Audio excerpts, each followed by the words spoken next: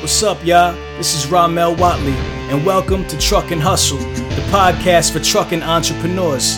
If you want to learn about the trucking industry from the business side of things, you're in the right place. Every week, I interview the people who are making it happen on a daily basis. I get them to share their successes, their failures, and sometimes even their secrets. The goal is to show you how you too can create financial freedom in the booming trucking industry. So sit back, relax, and enjoy the show. I always knew in the back of my head that whatever goes up has to come down. For example, I hear the news like a lot of companies are not making it throughout this time, this era of trucking that is now. And it's because you grew too fast. I know growing could be thought of in a positive way, but growing too fast in business can bring a lot of issues. Turn my mic up. Take it there. Yeah. On the road to the riches, life takes a toll like bridges. Good friends become foes and snitches. Better watch who knows in your business. Hustle fam, we are back with another amazing episode, and I am here recording live from, are we in Compton or Los Angeles? Which one is it? We're in LA. We're in LA. But we'll say we're in Compton because if you cross the street, you're in Compton. You're in Compton across the street. It's one of those things. Okay, so we're from the East Coast. You know, there's a song by Too Short that goes, New York is just like Compton. You ever heard that song before? No, I actually haven't. Yeah, it's a pretty But I cool could song. see that. I've been to New York. And he basically says like everywhere is just like Compton. And he's like San Antonio is just like Compton. Remember that song, Quick? Yeah. That was Too Short, right? Nah, that was DJ Quick. Yeah. Was it DJ Quick? Okay. All right, we getting off track. Anyway, let's get back into it. So we are here with Miss Bianca Calanche, CEO of Jasper Truck Lines. You guys you specialize in drayage, Correct. Intermodal, Correct. But you do some other things as well, warehousing and so forth. Right? Yeah. So we started as a drayage carrier back in 2015. Ooh, it's been a while. 2015. And so our main niche is drayage. Okay. The warehousing side is quite new. We've been doing it for 3.5 years now. Okay. And when I say new, it's like 3.5 years. I had a client just need a transload service, and we used to have a yard in Carson that had like a dock, and I remember I was like, oh, let's just do it. Like, let's, Right. Whatever. It's money. You know what I mean? And so I remember we said, yeah, we'll do it. We have a warehouse or whatever. We'll get it done. It was just an easy cross dock. And what that means is just, you park the container, you park the dry van, it just goes from the container to the dry van immediately as soon as the container gets there. Yeah. So I remember it was me, my sister, my dispatcher, and two of my account guys that we were transloading the merchandise ourselves. And that's where it got started. No like doubt. we were like, okay, like You built it out of necessity. I was like, okay, I could do this for this client. I don't have anywhere to do it now, but I could definitely, in the future do that. So we would do like one-offs where we would do it on the weekend, and me and my sister and my dad, and because we're a family-owned company, we would just transload it ourselves at the time. But now we definitely ventured into this new side of it, where we're doing not only warehouse, but we're just got our feet wet with brokering. So we're doing dry van and LTL right now. Okay. All right. So started in 2015. Right? 2015. Almost 10 years ago. Almost 10 years ago. Yeah. Congratulations, coming up on that decade in business. Yes, I know. My dad always said, if we can make it to 10 years, That's you right. know what I mean? We might not just make it. Yeah, we might just make have it. something Yeah, here, exactly. For sure. All right, so let's talk a little bit about your background. You grew up, raised in? No, actually, so I grew up here in Compton, actually. Okay. But I was born in Guatemala. So I'm actually a dreamer. So I was brought here at the age of 2, and I've never left. So yeah, definitely. When you say a dreamer, what's that? I never heard that term before. Basically, when Barack Obama was president, he created this form of not giving these kids that were brought here undocumented papers necessarily, but just an opportunity to work. Okay. So he gave them, an employee verification card where they can go and apply and work legally. Gave them a social security so they could have credit and stuff like that. So I'm actually part of that program still. Yeah. From Barack Obama? Yeah, he's the one that How long ago was Barack Obama in office? 08. 08. Was it that long ago? I feel like he was in office like 4 years ago. It was that long ago? Okay, so because he created that, he's my guy, bro. He's your, okay, so hold on. So how old were you when that happened? 08. I graduated high school 09. So I was 17. You were 17. Yeah. So you came over as a result of that program? No. So I came here when I was 2. All right, I was explain 2 to me. years old. I missed something. Yeah, so my parents came here first, left me over there with my grandma at the time. And, my mom couldn't live without her baby. I understand, I'm not a mother myself, but I could only imagine what that felt like. And she started her immigration process here and actually got paperwork at the time. So she went back for me.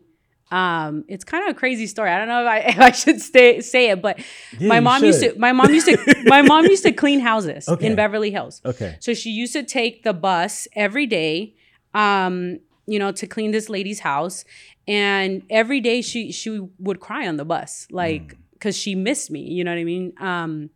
And then this one time, this lady that was sitting across from her was like she sat next to her. She's like, "Are you okay? Like, why are you crying?"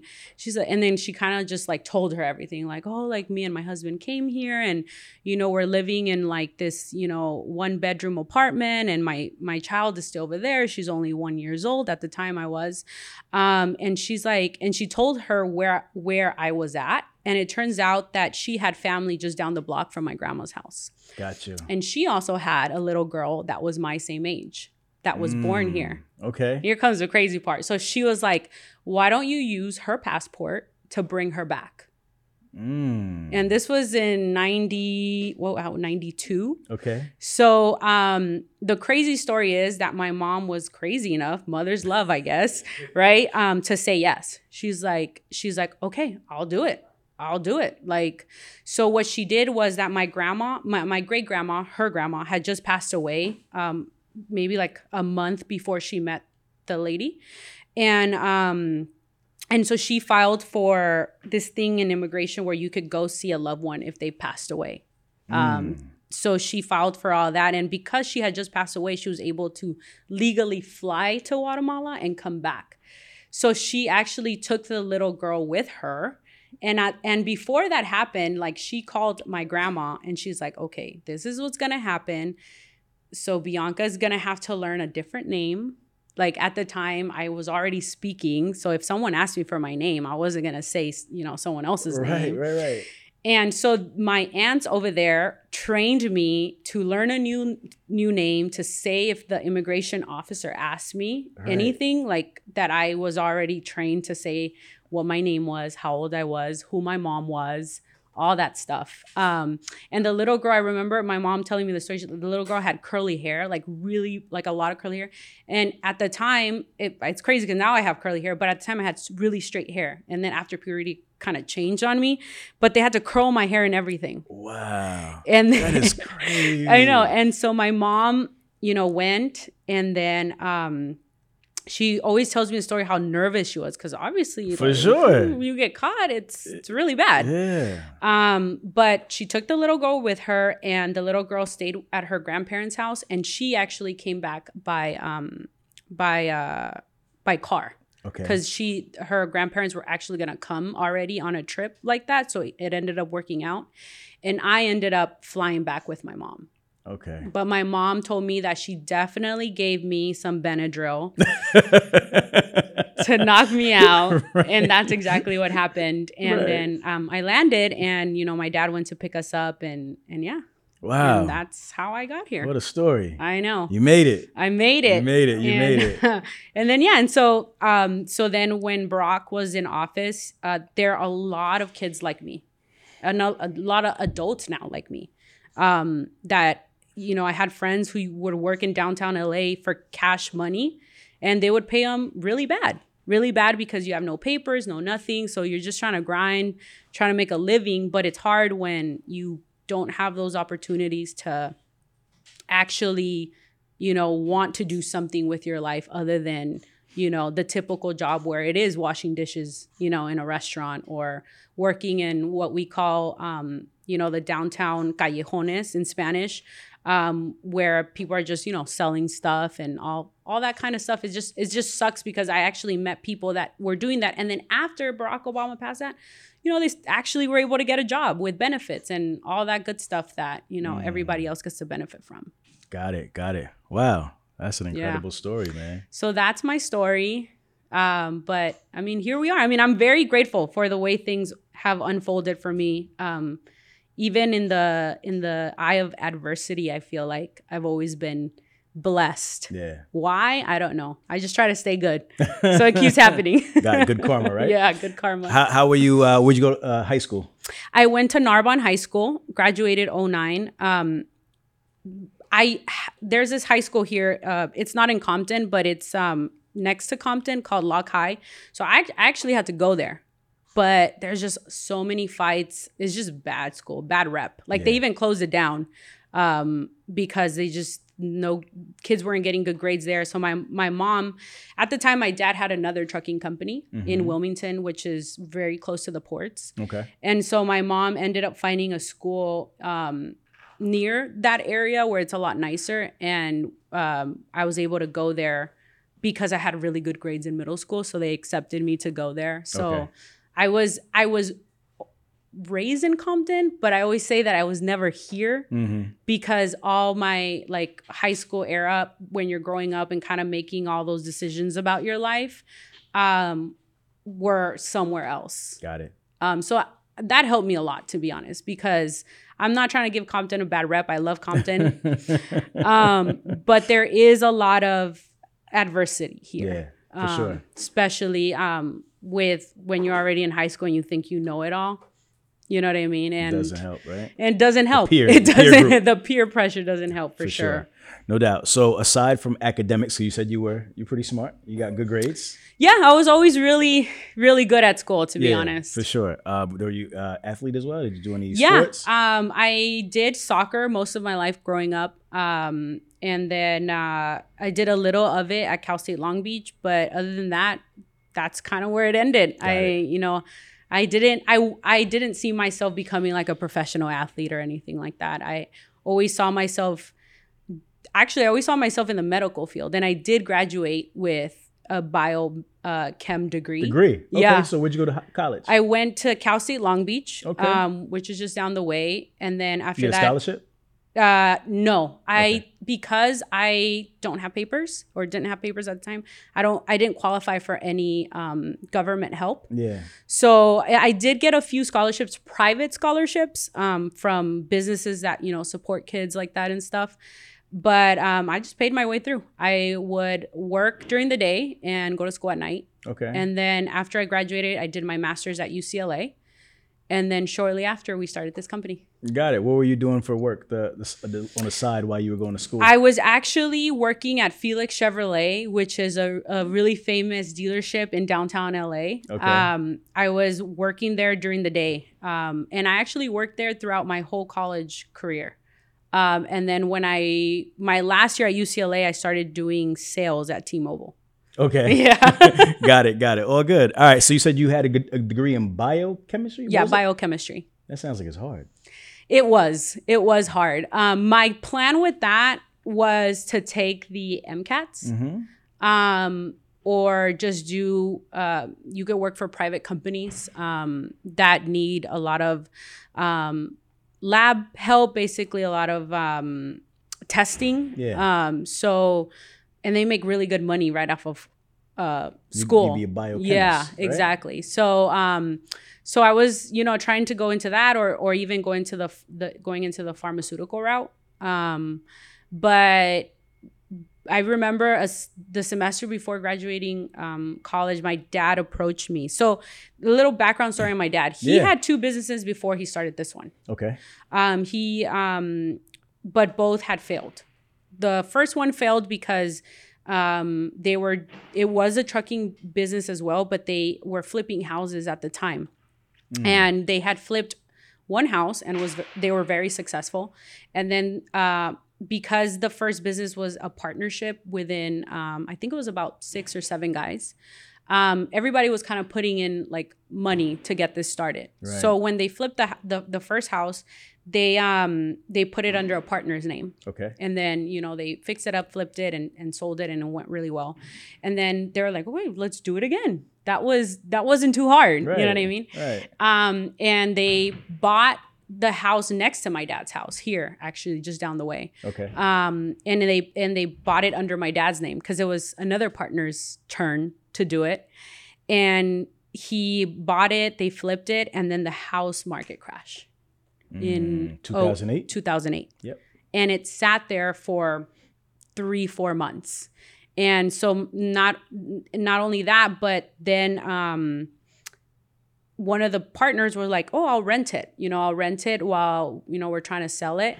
And then 6 months later, my dad gets like a foreclosure notice. The guy wasn't paying the rent. Oh, wow. And now he owed like over 8 months of rent, plus his own mortgage. Yeah. Plus the business, you know, was just starting off. Business, exactly. Yeah. So he's taking like money from the trucking business and investing in real estate. Yeah, correct. But the real estate plummeted. Yes. And so he had to file bankruptcy. They closed, you know, and they didn't close the business. Actually, that business is still running, but he just exited himself out because there was just, you know, a lot of drama with the partners.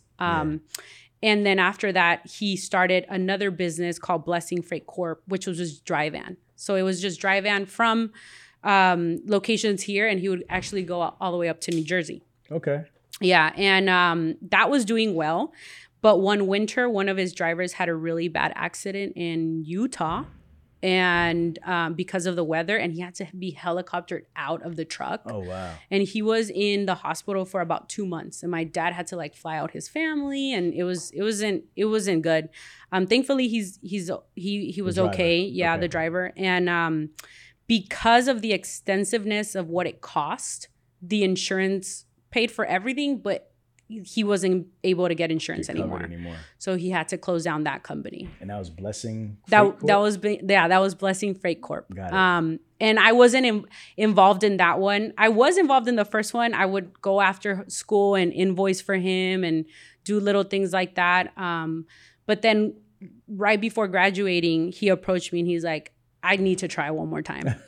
Because he's such a businessman. Yeah.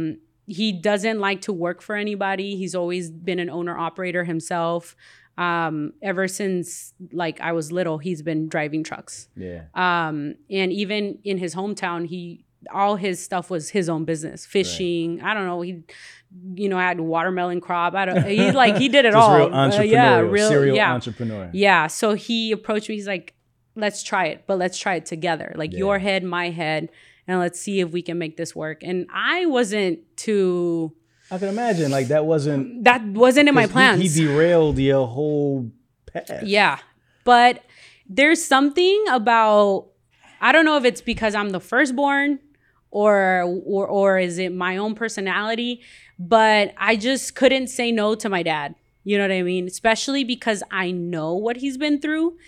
And I didn't know anything about the trucking industry, but I've always been very entrepreneur myself. Like even through high school, I was doing side gigs to get money, selling things. I remember even in middle school, I would sell candies and stuff just so I could get those new K-Swiss, you know, because my parents never gave us anything. You know, we didn't have allowance. We didn't have money for cool shoes or anything like that. Yeah. So I've always had that side of it, and business has always actually been a passion of mine. But I never pursued it because I was just so good at math and science, where it just came natural to me to go to that course. But now looking back at it, it's the best decision I could have made because I really enjoy what I do. Right. And I don't know if I would have enjoyed this in the same level if I would have, you know, gone with what I graduated as. Yeah, for sure. It's funny, but I guess it happens to a lot of people. Yeah, for sure. And an interesting thing is he saw something in you. He was like, let's put our two heads together, right? Yeah. I have this trucking knowledge. How big was his trucking company? Like, how big did he grow them before you guys started Jaspin? Like, zero. Small. No, nothing. He had nothing. Oh, he didn't have any. No, truck. He had his own truck, which was his one. Okay. And when he had Blessing Freight, he had to sell two other trucks that he had, One was totaled, and then the other one he had to sell because at that time he had an family that invested in the company. Yeah. And the thing is that with Hispanics, it's just like they don't understand what investment is. They just know they put money in and they need to receive something back. And that never happened because, so he felt bad. He didn't want any, type of drama within the family. So he started just working himself with his own truck to pay everybody back. Yeah. And some, you know what I mean? So when we started Jaspam, we had nothing. Start from scratch. Yeah, he had his one truck. He was the driver. My aunt, she had a background in dispatching. So she was actually working as a dispatcher for another company and dispatching him on the side because there was this one client that they had found that needed help doing 1 or 2 containers a day. Right. So it wasn't a lot of volume, and it was just him. Got it. So when I came in, they had one truck and my aunt was dispatching on the side. Okay. How did you approach the industry? Because now this is a brand new industry to you. You know nothing about it. What did you do to number one, educate yourself on what you were getting yourself into? And what was your initial role? Like, how'd you get started adding value to the company? So I feel like I started out very naive. I didn't know the depth of what this industry has to offer. And I started off like one thing at a time. When I came in, they were doing that account and I think one more that they had hired an owner operator to do. And our office was at my aunt's apartment in her kitchen. Right. And so when I came in, there was just a lot of invoices that hadn't been done. A lot of money that hadn't been collected. My dad's insurance was up. I think, that was like a $3,000 payment for, that, for the down payment. And there's just a lot of things, clerical work that hadn't been done. Right. So that's how I started with them. I was like, okay, I'll get you guys on track. I'll invoice everything. And I'll, start checking to see like who owes us money. And so I started in the accounting side first, because my aunt was dispatching. So there was no need for me to, do that yet because it did happen. I ended up learning how to dispatch and all that, but I ended up just fixing that part first, because I think that when people start a business, they don't realize how important having a good accounting system is. If the money isn't flowing in, you can't pay your rent, you can't pay bills, you can't pay employees. There's no cash flow doing this. You know what I mean? That's right. So that's one of the first lessons that I learned, like, we need to get our accounting stuff going together. Or we're not going to survive another month, without having the money to pay for the people that are doing the work for you. That's right.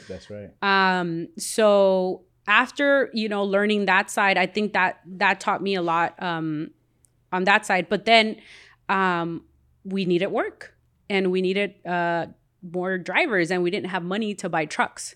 So we, what I started doing was I started putting first, I got our company actually email handles. So we weren't like, it wasn't like jaspin@yahoo.com. You know what I mean? So I got us set up to actually have like an actual email with our name, and I got us on Google. So if people like searched us, they could find our name locally based. Yeah. And I just started reaching out. I remember Googling like the top 20 brokers, logistic brokers. And I printed out a list. And I was just going one by one, emailing them, calling them to see if they could give us work. And that's really how it started. I ended up clicking with like 3 companies that are still working with us. Nolan Transportation, which now they're pretty big. XPO, which they're not here anymore. Now they're STG here. And then just a local little company called D-Well, which was nearby. Okay. And they started providing more work for us. So that's when I started to learn how to charge a rate, which I didn't even know. You know what I mean? Right. I knew how to get them in the door, but then how do I sell them what we're, I had no idea what how to break down, a chassis charge, the line haul and fuel, all that stuff. So actually all that I was taught by my aunt, because she had been in the industry for a long time. So she was actually a main piece that helped me get to where I am now. Because if she wasn't there, I don't know how I would have done it. Like I didn't know anything about the industry at the time. Got it. So Got it. Shout out to Nolan Transportation, Kevin Nolan. That's another friend of the show. Really? He's been on the show. Yeah, we've been working with his cousin, Kevin Fritz Owens. Oh, okay, cool. So all right, cool. Yeah, so I want to unpack that a little bit. So when you guys got started, you had a truck, and did you have a trailer? No trailer. We were just doing drayage work. The cool thing about drayage is that you don't need a trailer. You just go pick up from the port, and pull chassis was really big at the time. So we ended up getting set up with all of the chassis providers that were at the terminal. And the main challenge was just finding clients, you know what I mean, that could give us work to go and pick up the boxes from the port and deliver them to local warehouses. Got it. So you connect with these 3 original brokers who kind of set you guys up to get started. Mm-hmm. Did you make those deals? Yes, I did. How did you go about making those deals? Just kind of, were you transparent with them? You let them know like, hey, I'm new to this industry. Tell me about that. Yeah, actually I did.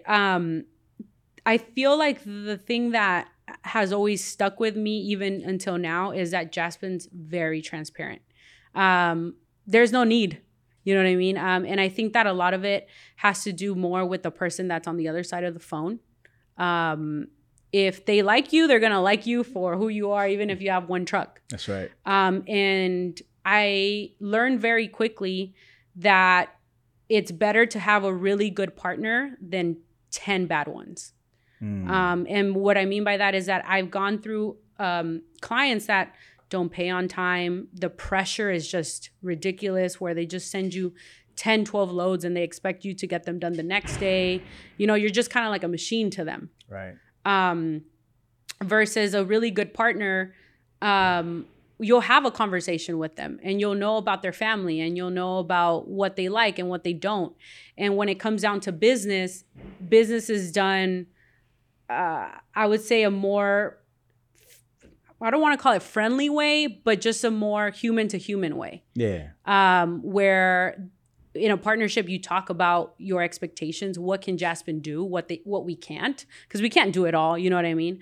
And that way we could find lanes that actually work with us, and we don't come out looking bad to the client because we didn't have enough availability, or we lied about, how many trucks we actually have and all that stuff. That's so right. I feel like that was something that was set up from the beginning. Even with Nolan Transportation, I remember I was like, we have 3 trucks. You know what I mean? If there's a little lane where you have maybe, 2 a day or whatever the situation is. And they helped me out a lot to get started in just a few lanes and, at the time. So I feel like the way I did those deals was truly based on my sales background, where it was just, let me get to know the person. Let me get the person to like me. And then maybe they'll give me something that can benefit me and my company. That's right. What was and it was still early, so what was the business plan? Did you guys have a plan? Did you know what was your North Star? Where was the company going? Or were you just kind of winging it every day? No business plan. I'm not going to lie to you. At the beginning, there was no business plan. The business plan was to make it to the next day. I had no knowledge how to run a business, what it really takes to plan and to have goals. I was only 24 years old. And I feel like I wasn't business mature to know what it really took. I was just kind of winging it every day. And when people, I always find myself on YouTube, listening to other people interview about how they made it and all this stuff. And they always say, I didn't know what I was doing.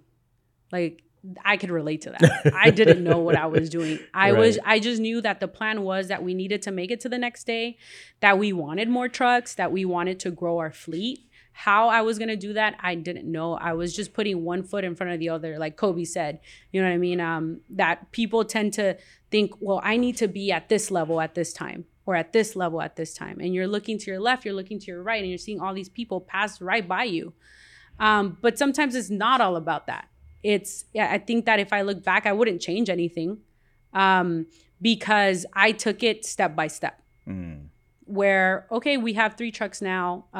We have enough money to add another one. Let's do it. Yeah. And the goal was just to make sure that, at least for me, was that the partnerships that I had created weren't going anywhere, because I knew that that's what was feeding us.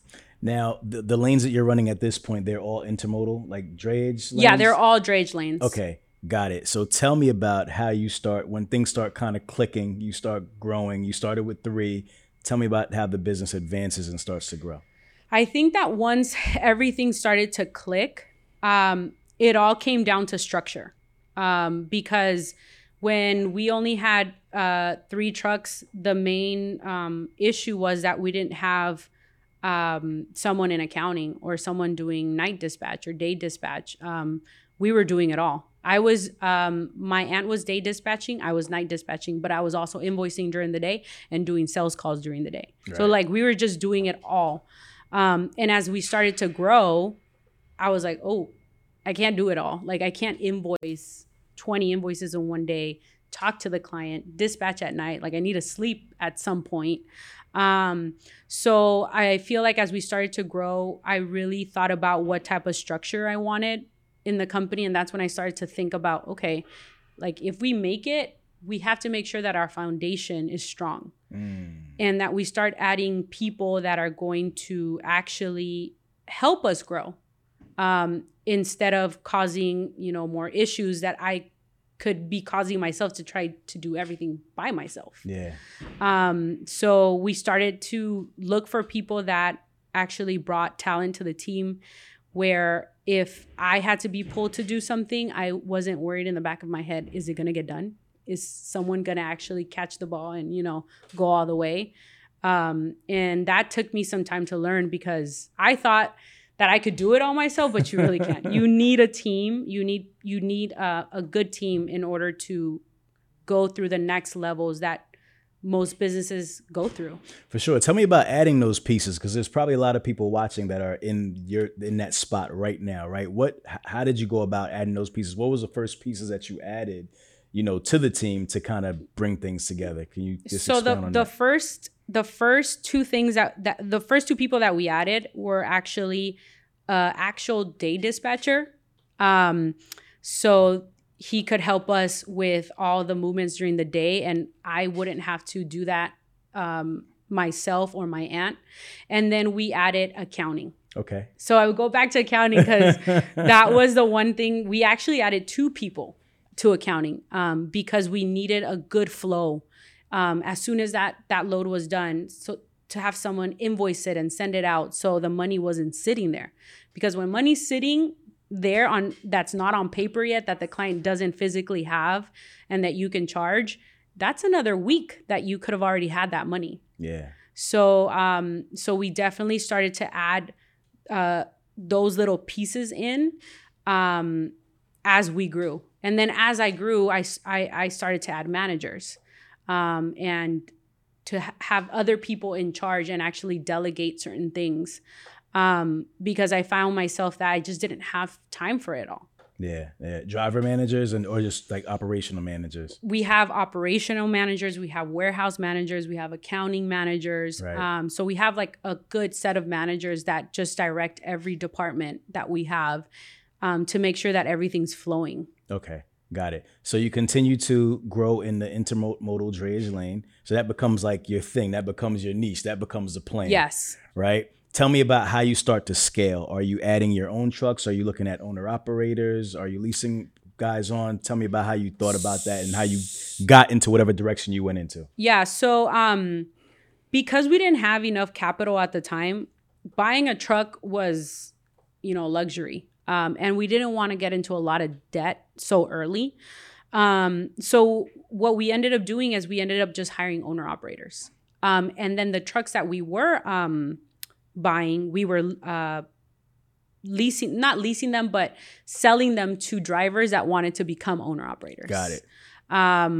my dad was like, oh, I saw this company did that, and it really helps manage your expenses, because now you have a guy that's going to, buy this truck from you in the next 2 years. Right. And he's paying it off and working for you at the same time. Right. So we actually did that for half of the years we've been open. Okay. For the first 4 years, that's what we were doing. So we were buying trucks, selling them to drivers that wanted to become owner operators, and then after we would always do like a 2-year contract. Okay. Where it was a used truck, you'd pay it off in 2 years. We'd help you with, getting diesel, getting the permits, doing the IFTA, everything that comes along with owning a truck. Yeah. And, kind of teach you to do all that. And then 2 years after, they'd be done paying it, and they'd still stay with me and work with me. So that was the game plan we had. Okay. And then what I started to notice is that, unfortunately, when you do have owner operators, you need to have a bigger margin of profit, because whatever the line haul and fuel cost, you have to give that to the owner operator. You have to give 70% of that to the owner operator, because it's their own equipment, their own diesel. So your profit margin becomes smaller and smaller. Yeah. What profit margin were you running at that time? I think we were doing in the good old days, I think it was like 25%. Okay. But I remember I feel like in 2017, 2018, there was kind of not a decline in imports, but there was kind of like a tight nudge on rates.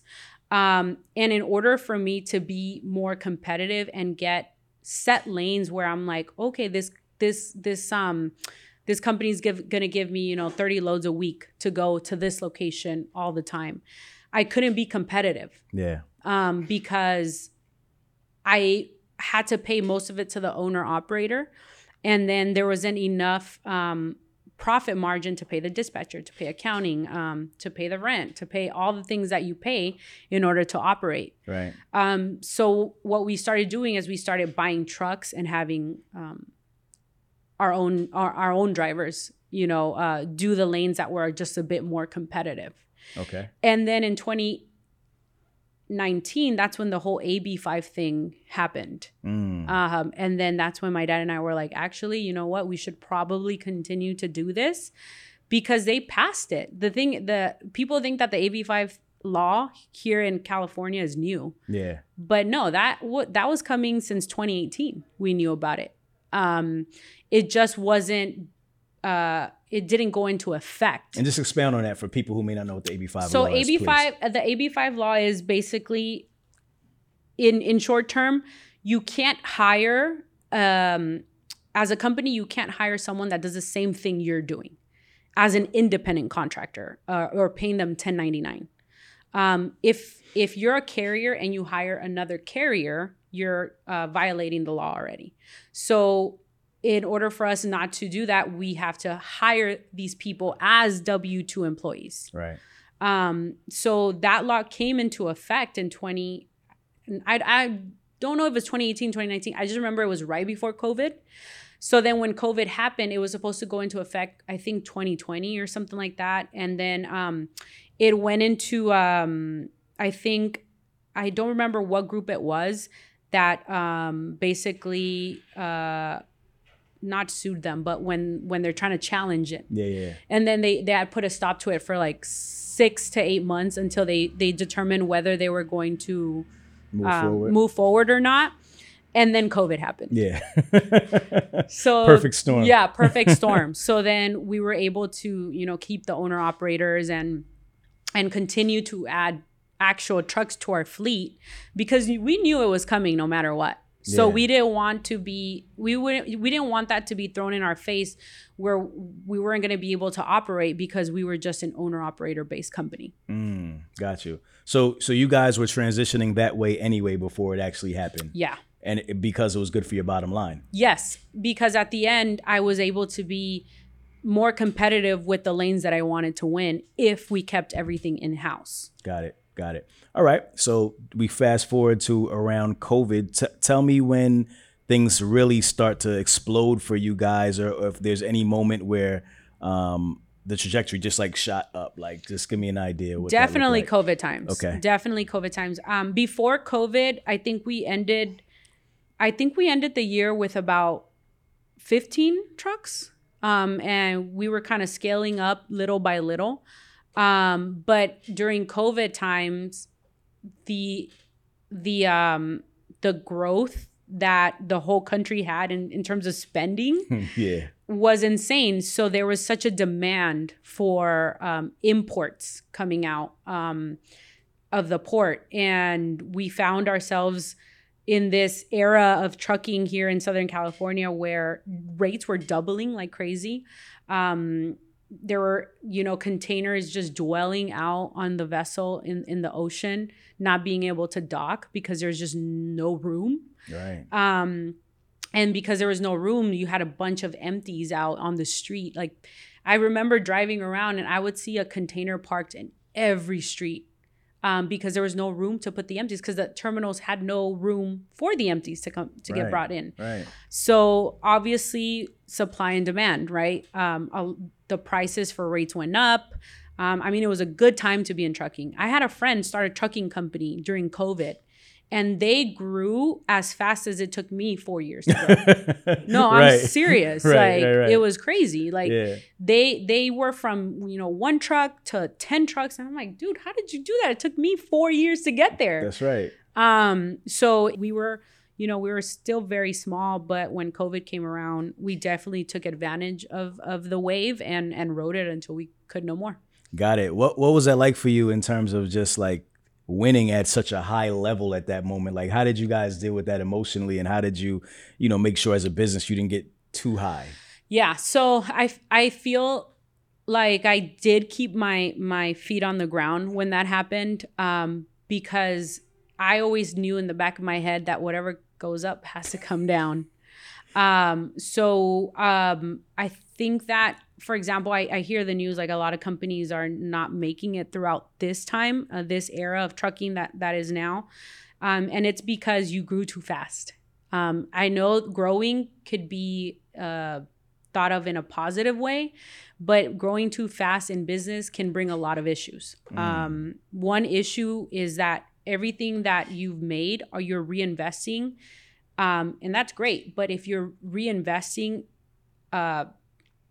in a large amount, what happens when the business comes down and you have a lot of trucks that aren't working, for example, that aren't, if your truck isn't moving, you're not making money. And I felt like a lot of companies did that. For example, the demand was so high in terms of just yard space that the real estate lease prices went up like crazy. When it used to cost maybe 60 to 70 cents per square foot to lease commercial land, it went from that to close to $2.50. That's triple. Right. So a lot of companies went into these long-term leases. 5. I think the shortest lease that you could do on a commercial land is 5 years. Yeah. So you just got stuck with a lease at $2 and some. And now the trucking industry went down, and how are you going to pay for that? You can't, the rates were driven so low that in COVID times you were able to charge $65 per container that it got, rented out that space. And now it went from 65 to $30. Some companies want 25. You know what I mean? And if other people are accepting that price because they're under another lease term, then they can compete now. Right. But you can no longer compete because you're stuck with this really expensive lease that you got during really great times. But the real estate was just so high. So we knew that. We didn't even touch real estate at that time. You know what I mean? Yeah. We actually ended up getting a yard right when it started to slow down because we were already looking for one, but we just didn't want to commit to a really high price lease without knowing where this was headed. Yeah. And your dad had already seen a real estate boom too. Yes, he had. Right. So I'm sure like in the back of his mind, he was like, I've seen this happen before. Yeah, exactly. So that really did help us, kind of just again, I think my model has been going like step by step, you know what I mean? Not trying to be overzealous, but definitely having goals where we can accomplish them and not think that tomorrow we're not going to have somewhere to stand. How do you do that? How do you be conservative about your goals? I mean, that's an interesting point. Like, because if you see things are going well, the thing that comes to mind automatically is we want to grow. Let's get it, right? So how do you stay conservative and make sure, like, how do you know when it's time to, all right, now we're here, now it's time to do this? Like, how do you look at that? I think I look at it as opportunity. If for a long time, you know, business was stable and we were growing little by little. So every year we'd add 2-3 trucks, you know, at that level. And so when COVID happened, things were growing really, really quickly. So I feel like if ever there's a change of weather and it just continuously changes every day, then you should not be making moves that are going to be set in stone. So I think a good way of looking at it is if there's a consistency in something, whether it's 3 months, whether it's 6 months, then you know that it's time to make a change in growth. Right. But if every week there is, you know, something either going up or going down like it is now, then you know, like, okay, let's stay steady and see where the weather takes us. And if there's stability at least a quarter, like if there's just in one quarter, there's somewhat of stability, then you're like, okay, then, you know, this thing is not going to stay the way it is. Got it. So I look at it as like a weather thing. You know what I mean? I got it. I like that. You said you rode out COVID until you could no longer ride it, right? So what does that mean? What was the no longer ride COVID? What happened? The rates. Thankfully, with clients that I was already working with, we didn't increase the rates like crazy. I'm so big on transparency and honesty. The last thing I wanted to do was hurt a partnership because I got greedy. Price gouge. And I didn't think that was fair because a lot of people don't think about this, but if I was charging, and this is a true story, I'm not going to mention names, but I know somebody that was doing from the Long Beach ports to Carson, which is about a 12-mile one way, so about a 24-mile round trip, was charging about $3,000. Yeah. $3,000. Wow. Because the demand was so high, nobody had availability. So Crazy. He had that power. Yeah. And he used it. Ball was in his court at that time. Yeah, exactly. But I never did that because the last thing I wanted to do was to hurt my partners and hurt my own pocket. Because you have to think about in logistics, everything that's coming out of the boats are going to end up on shelves and are going to end up in your house. So we're actually, in a way, we are the cause of inflation. Because, and that's what I meant when I said that when I got into this business, I was very naive. Is because I didn't know how things worked. How it impacted and how everything. It impacts everything. Yeah. I mean, logistics is the beginning and the end of things. Because we drive the market. So if that container that was going to Carson had something as simple as pens that used to cost $1 at the 99-cent store, they're not going to cost $1 anymore. Right. And who does it hurt at the end? In the end hurts us. It hurts us. So it's I have the opportunity to make money, and I did. I think in a conservative way, where I saw everybody, you know, drive up their prices and you know, the water kind of went up. But I didn't want to be a jerk to my clients. And then when things didn't, because obviously I just knew this wasn't going to just stay like this. Yeah. I didn't want my clients to leave me because they remembered that I charged them $3,000 to Carson. That's right. I think that, and that speaks to what you spoke about, the difference between like partnerships, right? Like having true partnerships, because there's going to be a time when your customer may not need you as much. Yeah. Right. And the ball is now in their court, and they can, you know, give you a low price, but they're going to remember that time when you didn't overcharge them, and they're going to say, you know what, let's keep it fair. That's exactly what's happening now. So because the market just went down on trucking, I have, you know, a lot of partners that could give me a lower price. But because we have that partnership, I'm like, hey, can you help me out with, you know, $25 more on the line haul? And $25 make a difference when you're, you know, running, you know, a 30 container a week lane. That adds up really quickly, and that pays for, you know, any little thing, whether it's electricity bill or, you know, the phone bill or whatever. So that's exactly what's happening now, where I depend on my partnerships, just like at one point they depended on me to get, you know, the moves done, and not overprice. Yeah, got it. I love that. Tell me about the operation now, current date. What does it look like? You guys move out of the Long Beach ports? Yeah, Long Beach. Where you guys where you do most of your work? Kind of explain that. Yeah, so everything that we do comes out from the Long Beach and LA ports. We do rails as well in Lambridge, but 90% of our work does come out from the LA and Long Beach ports. That's what we focus on, and I think that. At first, I think I wanted to do a lot of everything. I was like, oh, we should, you know, dabble into dry van, or, you know, buy a little bobtail truck and do LTL and, you know, warehousing. But I feel like the fact that we were able to focus on one thing, and we grew into being really good at it, put us in a position to, okay, now we want to do warehousing. And now the partners that I'm doing drayage for, I could offer warehousing, and they can trust me because I'm so good at this that they'll know that by adding an additional service, we're not adding on so many things that we look like, you know, you don't want to do it all, but you also don't want to do it all wrong. Yeah.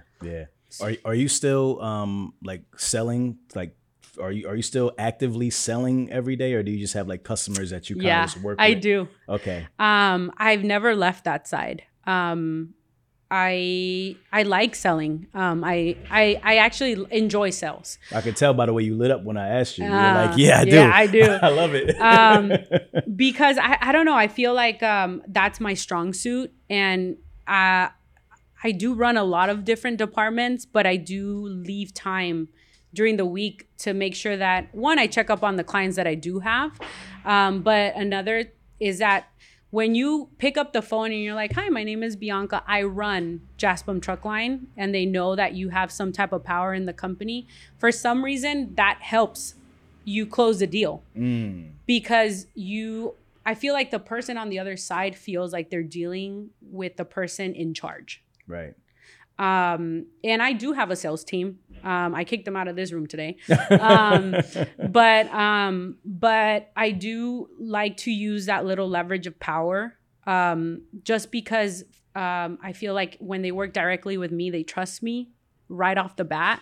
And it helps us. It helps drive sales. It helps us meet, you know, more people and add more clients to our list. Do you have sales goals that you're always trying to reach, like targets? How do you tell me about that?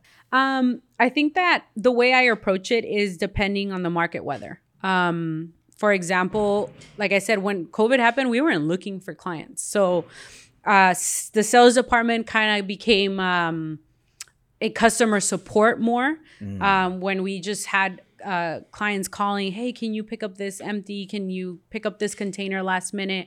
So we approached that to gain clients that could trust us to do it, because we got really picky with who we were working with, because there was just so much demand that you kind of, it was cool. We had never been on that side of the spectrum where you're kind of like, oh no, not you, but you, I like, come here. Right, you know what I mean? Right. Feels but good. it felt good. But, you know, now with the market going down, everybody is looking for clients, and everybody has a brand new sales team or more salespeople.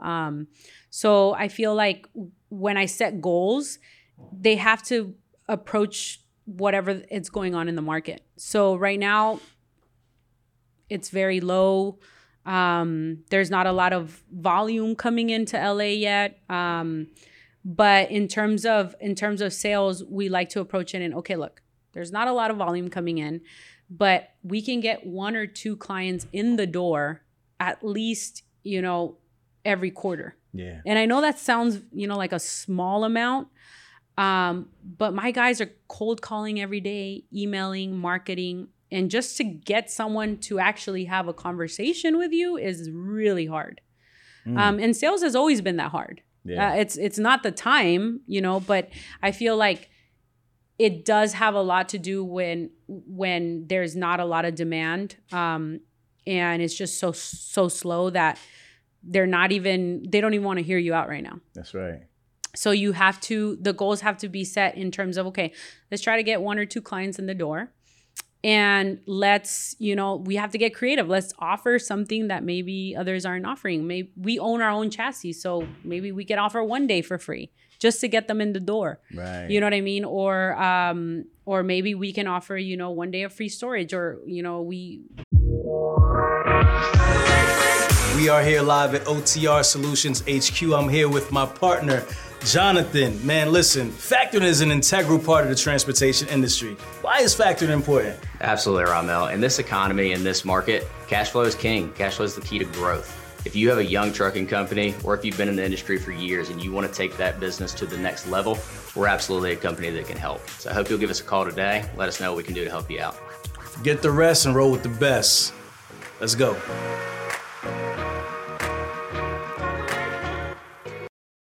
We have our own yard, little things that we get. We have other value adds that could, that could be added to that, so we can look more attractive when calling somebody. Yeah. But sales has definitely gotten really hard this year. Got it. Traditionally, I think this industry is probably the toughest industry for sales, just because, like, to your point, it's so hard to just get somebody on the phone. Yeah. There's like 3 or 4 gatekeepers before you get to the person that makes a decision. Correct. And I don't think there's any other industry like that. Yeah, right? You're right. It's like when you think you got the guy or the girl, it's like, nope, there's somebody else that goes after them, right? Yeah, and to be honest, I've learned if there is something that if I could go back in time and do things differently, probably the only thing that I would tell my younger self is network like crazy. When I came in this industry, I felt like I've never been a shy person, but I've also I didn't know how to use that plus that I have, that I'm not shy and I can just go up to you, hey, how you doing, and start a conversation for my business. Because now that 8 years in, I wish I would have networked. I wish I would have gone to more events, to more, there's so many things that, oh my gosh, what do you call them? Conferences that this industry offers for people to go to. And that really helps your business in just knowing people. And you might bump into somebody or meet somebody at a conference. And, I remember my first conference that I went to, I went with a coworker of mine. We went together and it was lunchtime. So we, went to go get lunch, and we entered the conference lunchroom, and there's just so many people everywhere. And I felt like a little shy, and I was like, oh my gosh, I kind of want to go sit in that corner table and not talk to anybody. You know what I mean? And kind of just eat my food, 'cause I've been talking all day. But then, the part of me is like, no, go sit, just pick a table, the one that maybe looks the friendliest. I usually tend to go towards the older people because they're just nicer than the younger generation, I feel. And then I just start, talking to them. But it is harder to do that once you're in the motion of things. But I would definitely tell my younger self, network, meet people. One person might lead you to another person. That's gatekeeping, the person that makes a decision. So I feel like that has definitely helped me grow these last maybe 3 years, that I've really implemented that for myself, because I have personal goals as well. And that has been one of them. Just network, meet people, talk to people, ask them what they do. Yeah. It's weird, but some people, you won't even think about it. They don't even know themselves that they have something to do in logistics. That's right. It's amazing that you say that, because we have Freight Fest coming up in Houston, Texas, September 28th through October 1st. Okay, there you go. So that is an amazing networking opportunity. So I'm glad you said that, and not even prompted. Man, that was great. All right. Let's keep it pushing on the interview. All right. So at what point did you get into the warehousing? I remember you told me, we talked about the opportunity that you had with a customer that was prior to this building, right? So yeah. what point did the warehousing piece come into play? Yeah, it happened, 3.5, 4 years ago, where I just got the opportunity. My friend and partner needed just help. And I was like, I'll do it. And it was fishing gear and these small little boxes. It was like over 1,000 cartons on the floor. And they just needed to cross stock. And I had, my dad actually always told me that he wanted to not only have a carrier side, but also, get into warehousing. But I was so overwhelmed with just running the carrier side that I never really saw myself venturing in anything else. Right. But at the same time, I didn't want us to depend on just one flow of income. I always said like, oh, if this is slow, we could do this. And when this is slow, we could do that. So I think it was really my dad who pushed me like, don't be scared. Just learn. It's because my dad, he thinks everything's easy. Just go and learn, right? So he was like, he was kind of pushing me like, just learn the industry, do it little by little, and we'll help. We'll see how we could get a facility soon. But if we have the opportunity to do it in the yard, let's just do it. Yeah. Like, why are you so scared of hard work? And then I was like, I'm not scared of hard work. Challenging you. I know. Right. I'm very competitive, and he knows that. I think that he was pushing my buttons. But that's how we started. They started sending me one-offs here and there, and we would do them ourselves. We'd be sweating inside the container in summertime, doing it. But I think that if you're not out on the field with your people, you're never gonna learn what it really feels like to get the job done and to go back to the client and tell them those rates that might seem expensive, but you're like, no, really, it really does take all this effort, to get the job done. Right. You communicated because you've been there. I've been there. And I feel like I've been there from the beginning. From when we started, I was dispatching. I was doing operations. I was doing accounting. Even with the warehousing side, I'm the one inside the container, moving the floor loads from one container to another.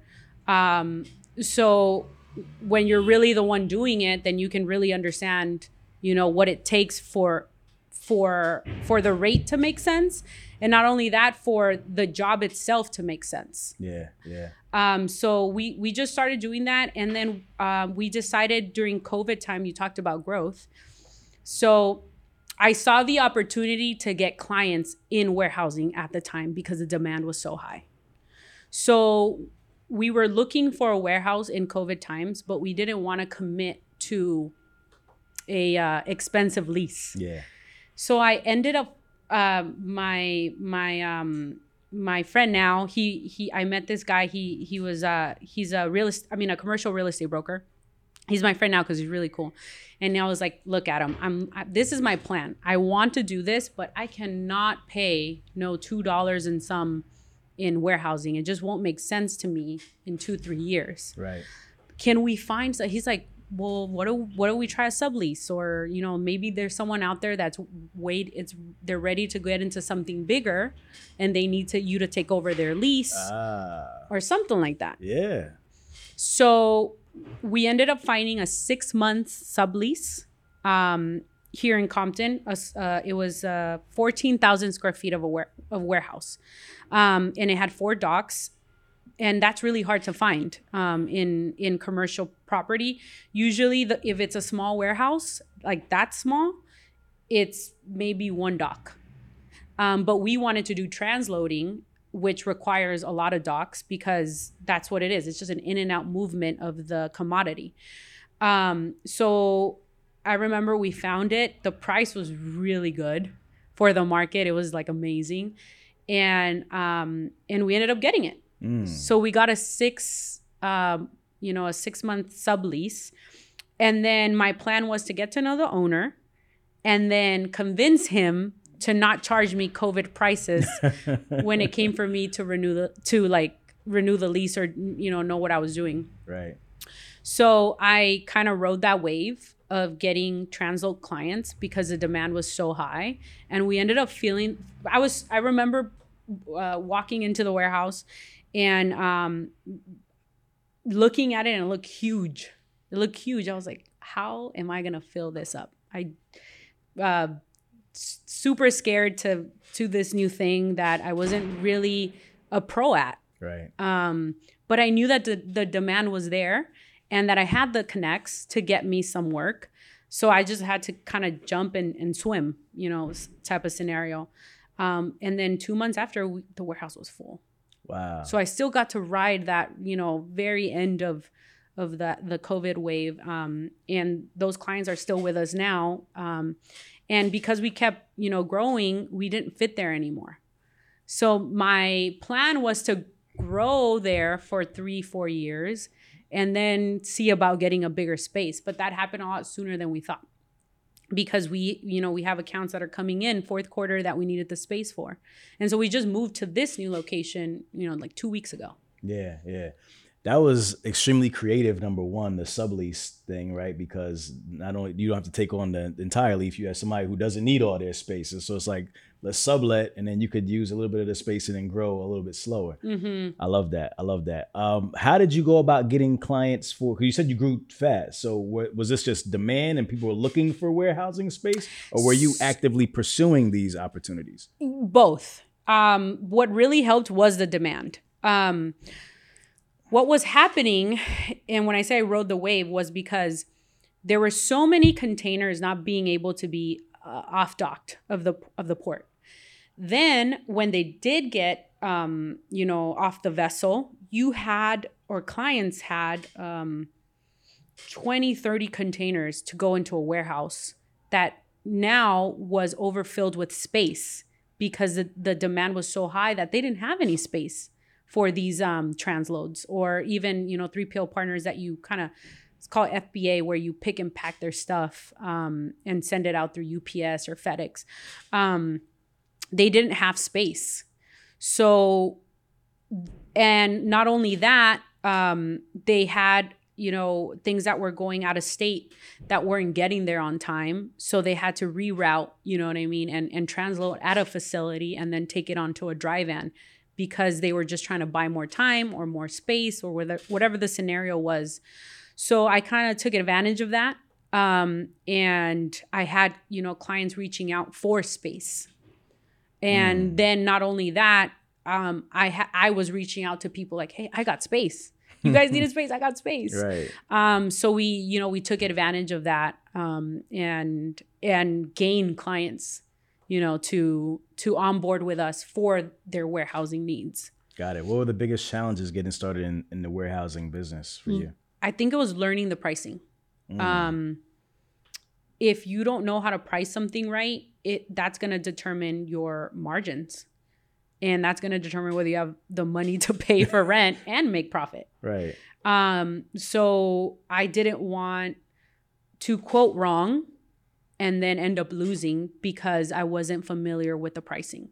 So I think that was my biggest challenge, because I had, Francisco, my warehouse manager, I've known him since I was in high school. So when I got the warehouse, I contacted him and I was like, hey, like, you're looking for a new career, a new job?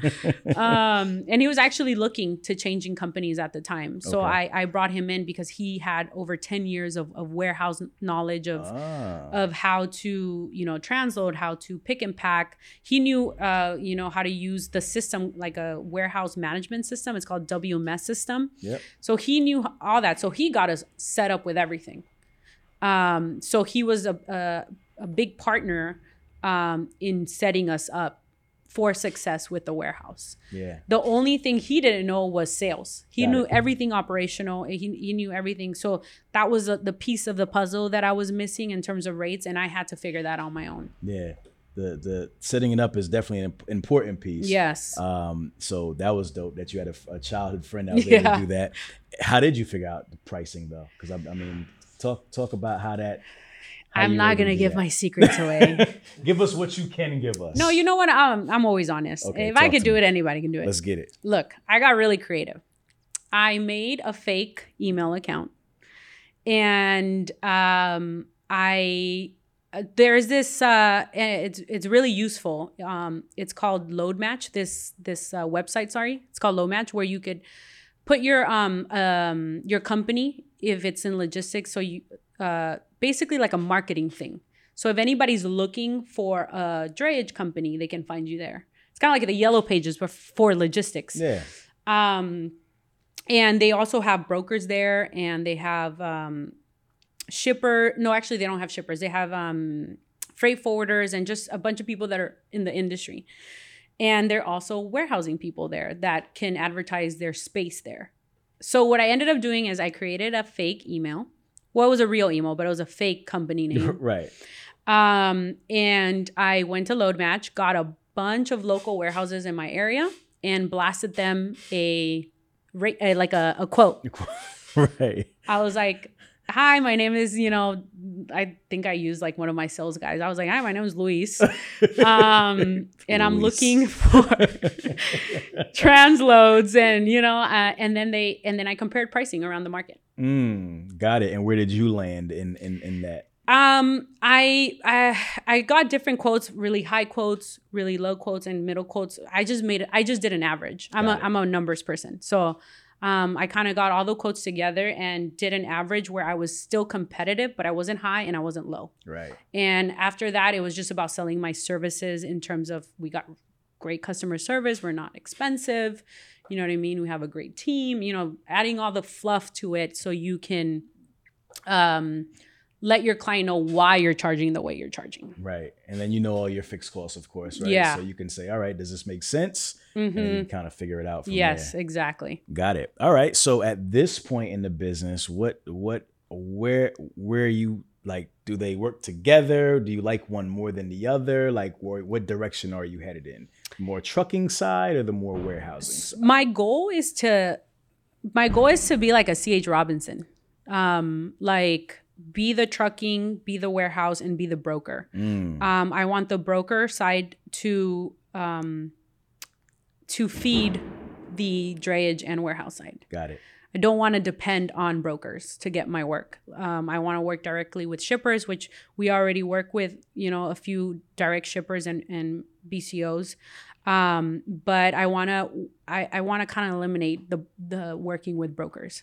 Got it. Not that I don't like to work with brokers, but that they're making something on top before they get to their client. And I also think that because we are in the industry, that I'm in the industry of drayage and warehouse, when selling to an actual shipper, we can let them know what exactly to expect. And I feel like there was a surge of everybody becoming a broker. And when you would give them a quote, they wouldn't quote their client as you're quoting them. They would just shoot them the line haul and the fuel and the chassis, for example. And then when it came time to, hey, you need to, pre-pull this, or you need to store this for a few days because of warehouse. And then they didn't quote that. And it's just like, you set me up for failure. Now your client thinks that I'm overcharging or I'm trying to take advantage of the situation and trying to manipulate the situation to make more money. So you give the carrier a bad rep when you don't know what you're talking about. I remember I had a broker who got so upset at us because we had an 8 a.m. appointment at the terminal, and we got stuck there for like 6 hours taking that container out because there's a lot of waiting time here in the Long Beach and LA ports. Yeah. And the broker called me. He's like, what do you mean 6 hours wait? You had an appointment at 8 a.m. Like, he really thought that I could just go in, be out in 30 minutes. Right. He didn't know how it works in there. And when you don't have, again, when you're not on the field, you can't set your client up for good expectations. And I feel like I learned that when I was working at T-Mobile. A lot of my manager would always be like, if the person's already inside, you already won 50% of the sale. The next part is, to convince them to purchase whatever they already want to purchase. Right. But a lot of my teammates would, say, yeah, you can get, because they give you, like, as a salesperson, they would tell you, you have to sell them the case and the screen protector and the phone, and you can bundle it up with accessories and stuff like that. And so my teammates would get creative and be like, yeah, you're not paying for that. And like they would add the cost to the total, right?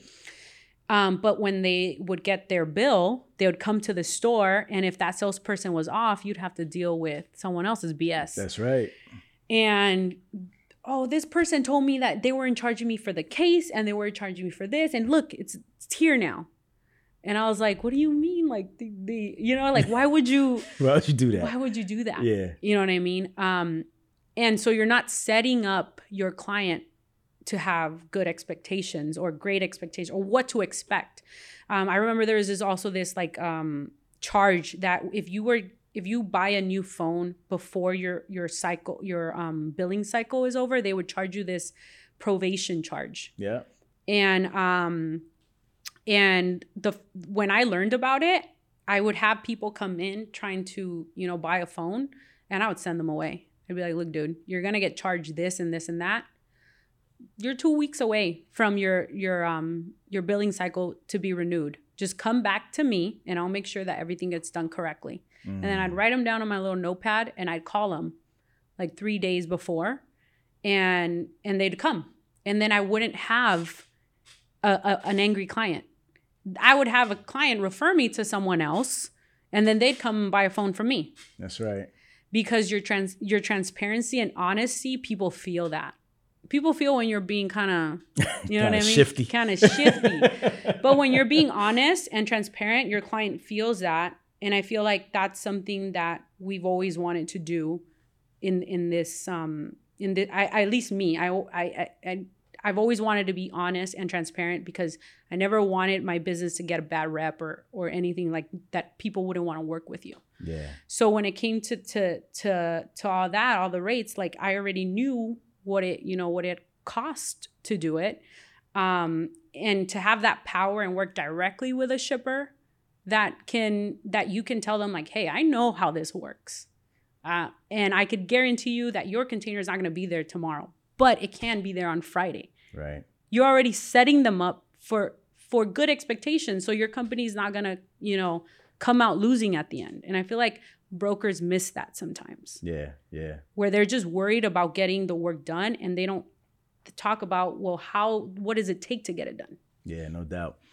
Talk to me about how things are now in comparison to, when things were more stable. And I'm not saying things aren't stable for you now, but because I know there's a lot of volatility in the market right now. I'm going to be honest, they're not stable. You know what I mean? Not in terms where we're freaking out, but it's just been so up and down. Yeah. Where you have a really good month in high sales and a bad month where you just didn't hit the mark. And it has nothing to do with us. It has everything to do with the market. So definitely things have changed, but I mean, that's why you prepare, you have, money to survive X amount of time of, bad sales, for example. So I feel like we've been really blessed to kind of put, just one foot in front of the other so we don't overcommit. And when things like this do happen, we're, ready for them, and we're just trying to make it until next year, until things get, set up. Yeah. And the crazy thing is that I've had growth even in this really low time. Really? Just because, it might not be financial growth. Yeah, what is growth? It might not be financial growth, but it has been business growth. Where I've gained new partnerships, where I've made the commitment for a bigger warehouse, and people are like, why did you, commit to a bigger warehouse where the market's not there? But the thing about this market is it makes you work harder in the sense of, okay, the demand is not there anymore. Now you got to pick up the phone and make 100 calls a day. That's right. To survive. And within those 100 calls a day, you find a partner that's ready to commit to you for the whole year. Because now you could play with pricing. You know what I mean? Now it's about, all the client cares about is, hey, he gave me a low rate over here. I might not give you a low rate, but we could set you up so you're not switching carriers every quarter because, you know, the rates are higher, the rates are low. Let's just talk about a rate for the whole year and go from there. Yeah. So you start getting creative with how you're pitching. Because in COVID times, yeah, there was a lot of work, but there was a lot of random work because everybody needed help. Right. But when it's, you know, a normal business cycle, you know that you can't survive without a true partnership. Yeah. And someone that's going to give you steady work and you're going to give them steady service. Got it. What was it like for you when you guys crossed over $1 million in revenue? Oh. What was that feeling for you? It was a great feeling because I remember when we came in, we were doing like $10,000 in sales and I had like $2 for myself. And I was like, where's all the money? You know what I mean? Yeah. You know, I heard trucking has a lot of money in it. It doesn't. We're like, I always tell everybody from the food pyramid, the carriers are like the last ones to profit eat. Because brokers will tell you, well, you guys take most of the chunk of what we charge. And shippers are going to tell you, well, yeah, we pay you for everything you do. But people miss that you got to buy your own truck. You got to buy your own diesel. You need a yard.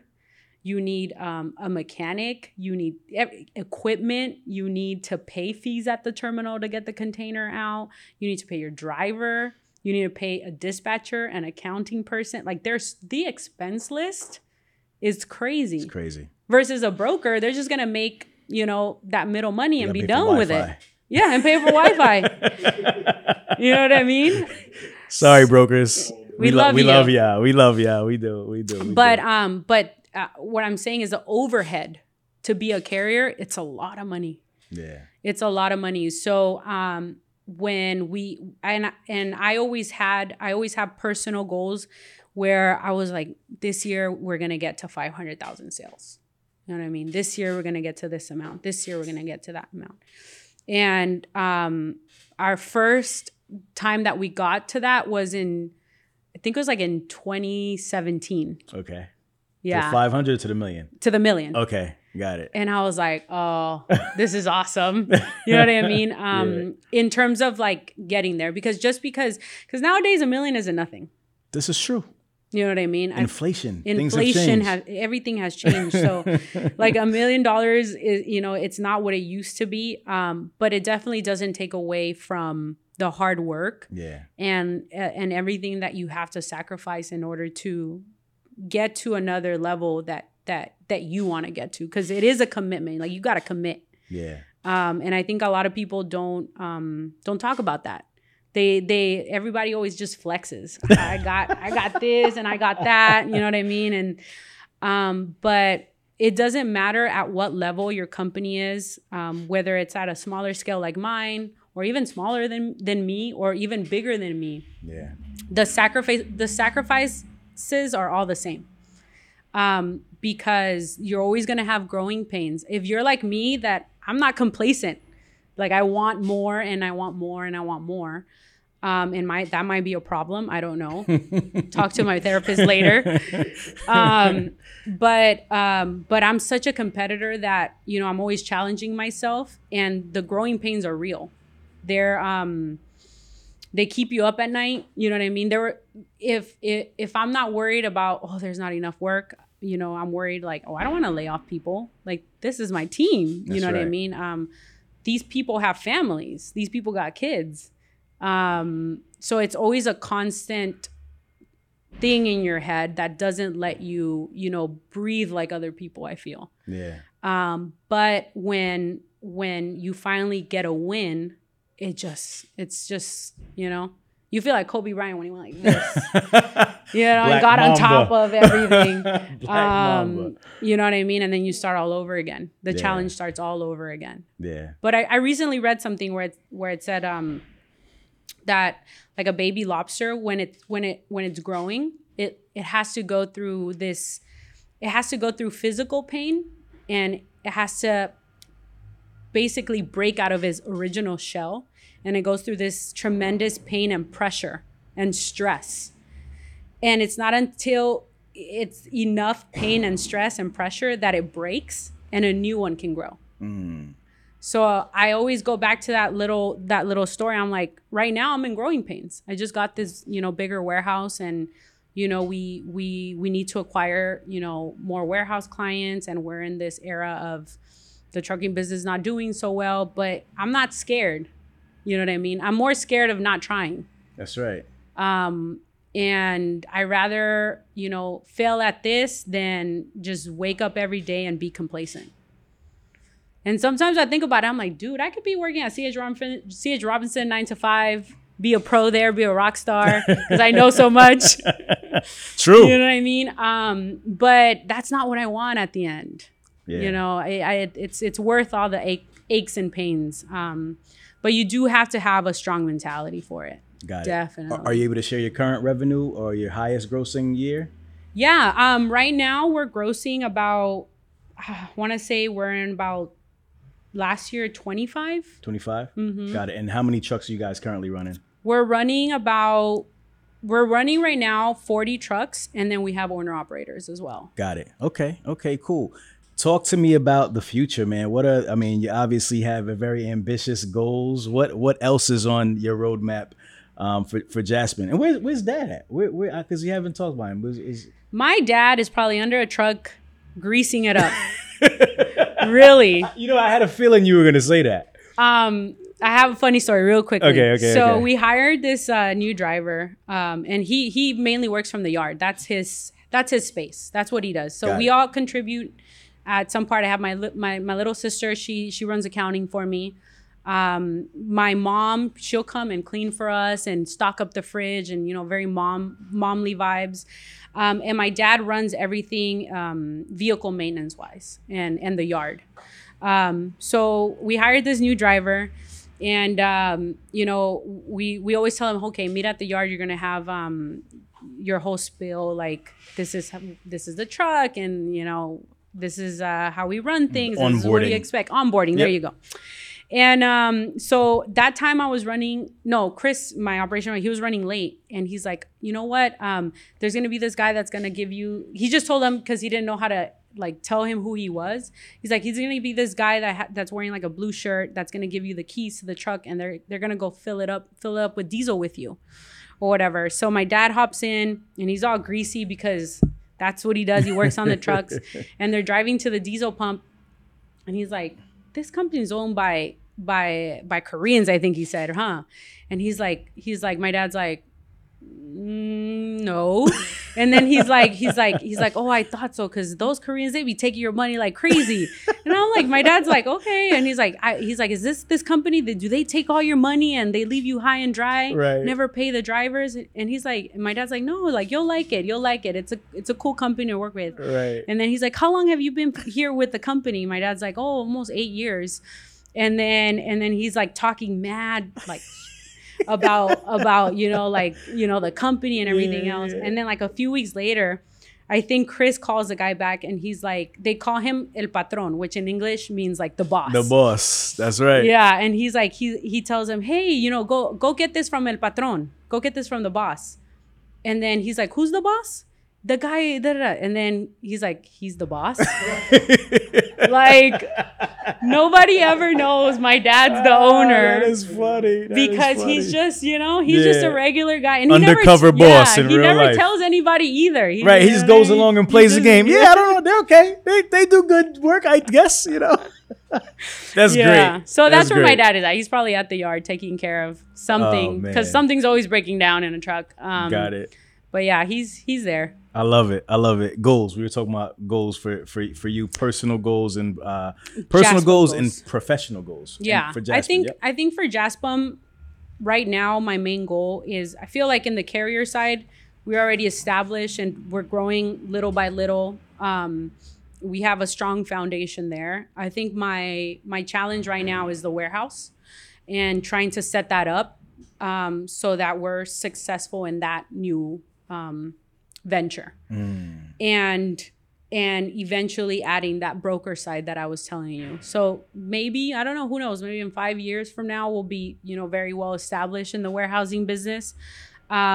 But for the end of this year, I just want to make sure that we grow the warehousing side, even if it's little by little. I'm okay with small steps towards, big goal. Bigger goals. Yeah. And I think personally for me, I think that I'm in a time in my life where I love Jaspum. It's my baby.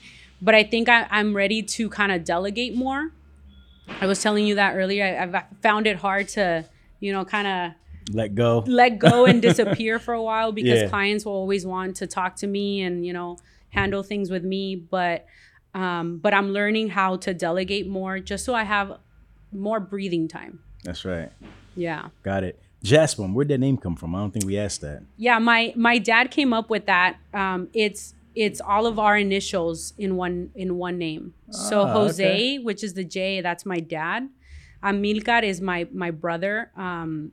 Stephanie, it's all our middle names. Stephanie, that's me. I'm Bianca Stephanie. P is Paola, my little sister who takes care of accounting. Elizabeth, the other little sister I have. And then Maritza's my mom.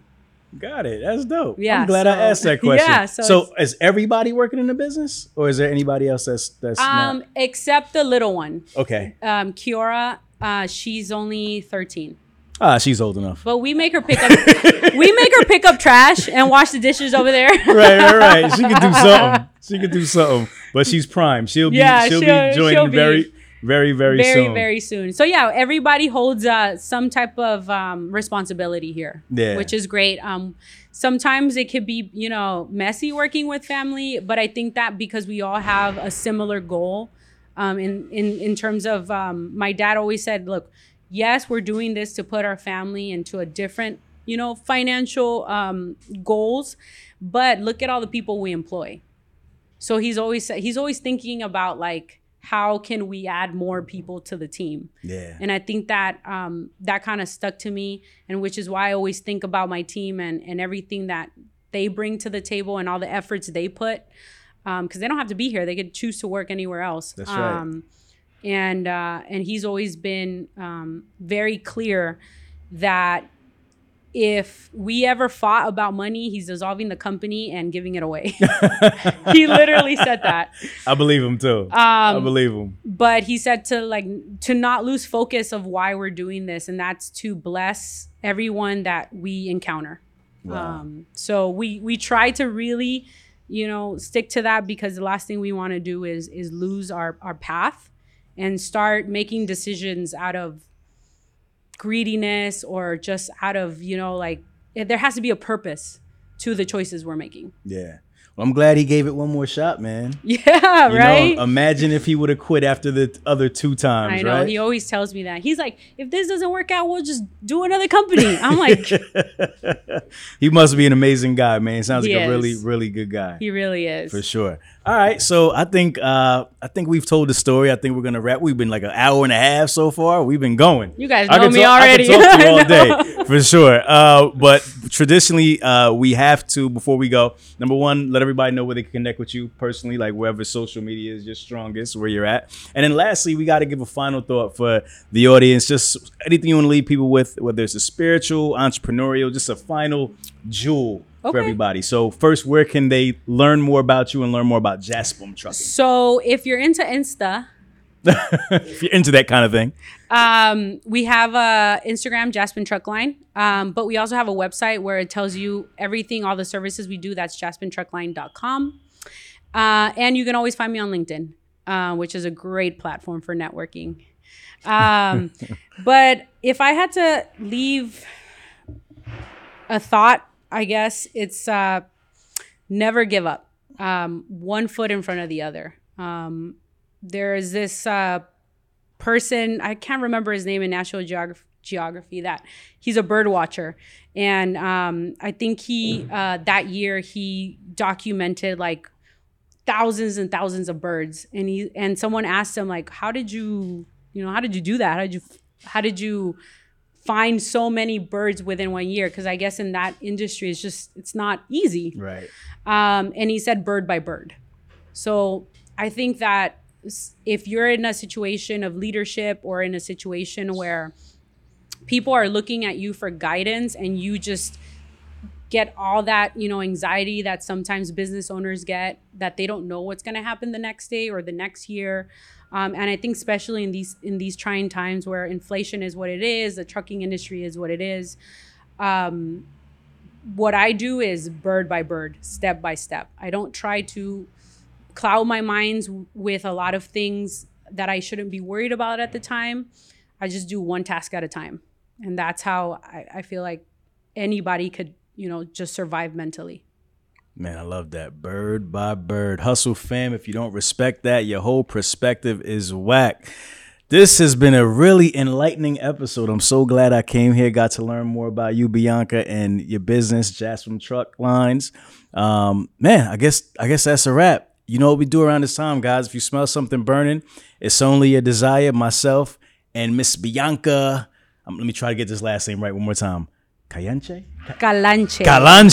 Calanche. We are out. If you twisted, confused, or stuck about trucks, don't be dumb. This is the place to come. Truck and hustle.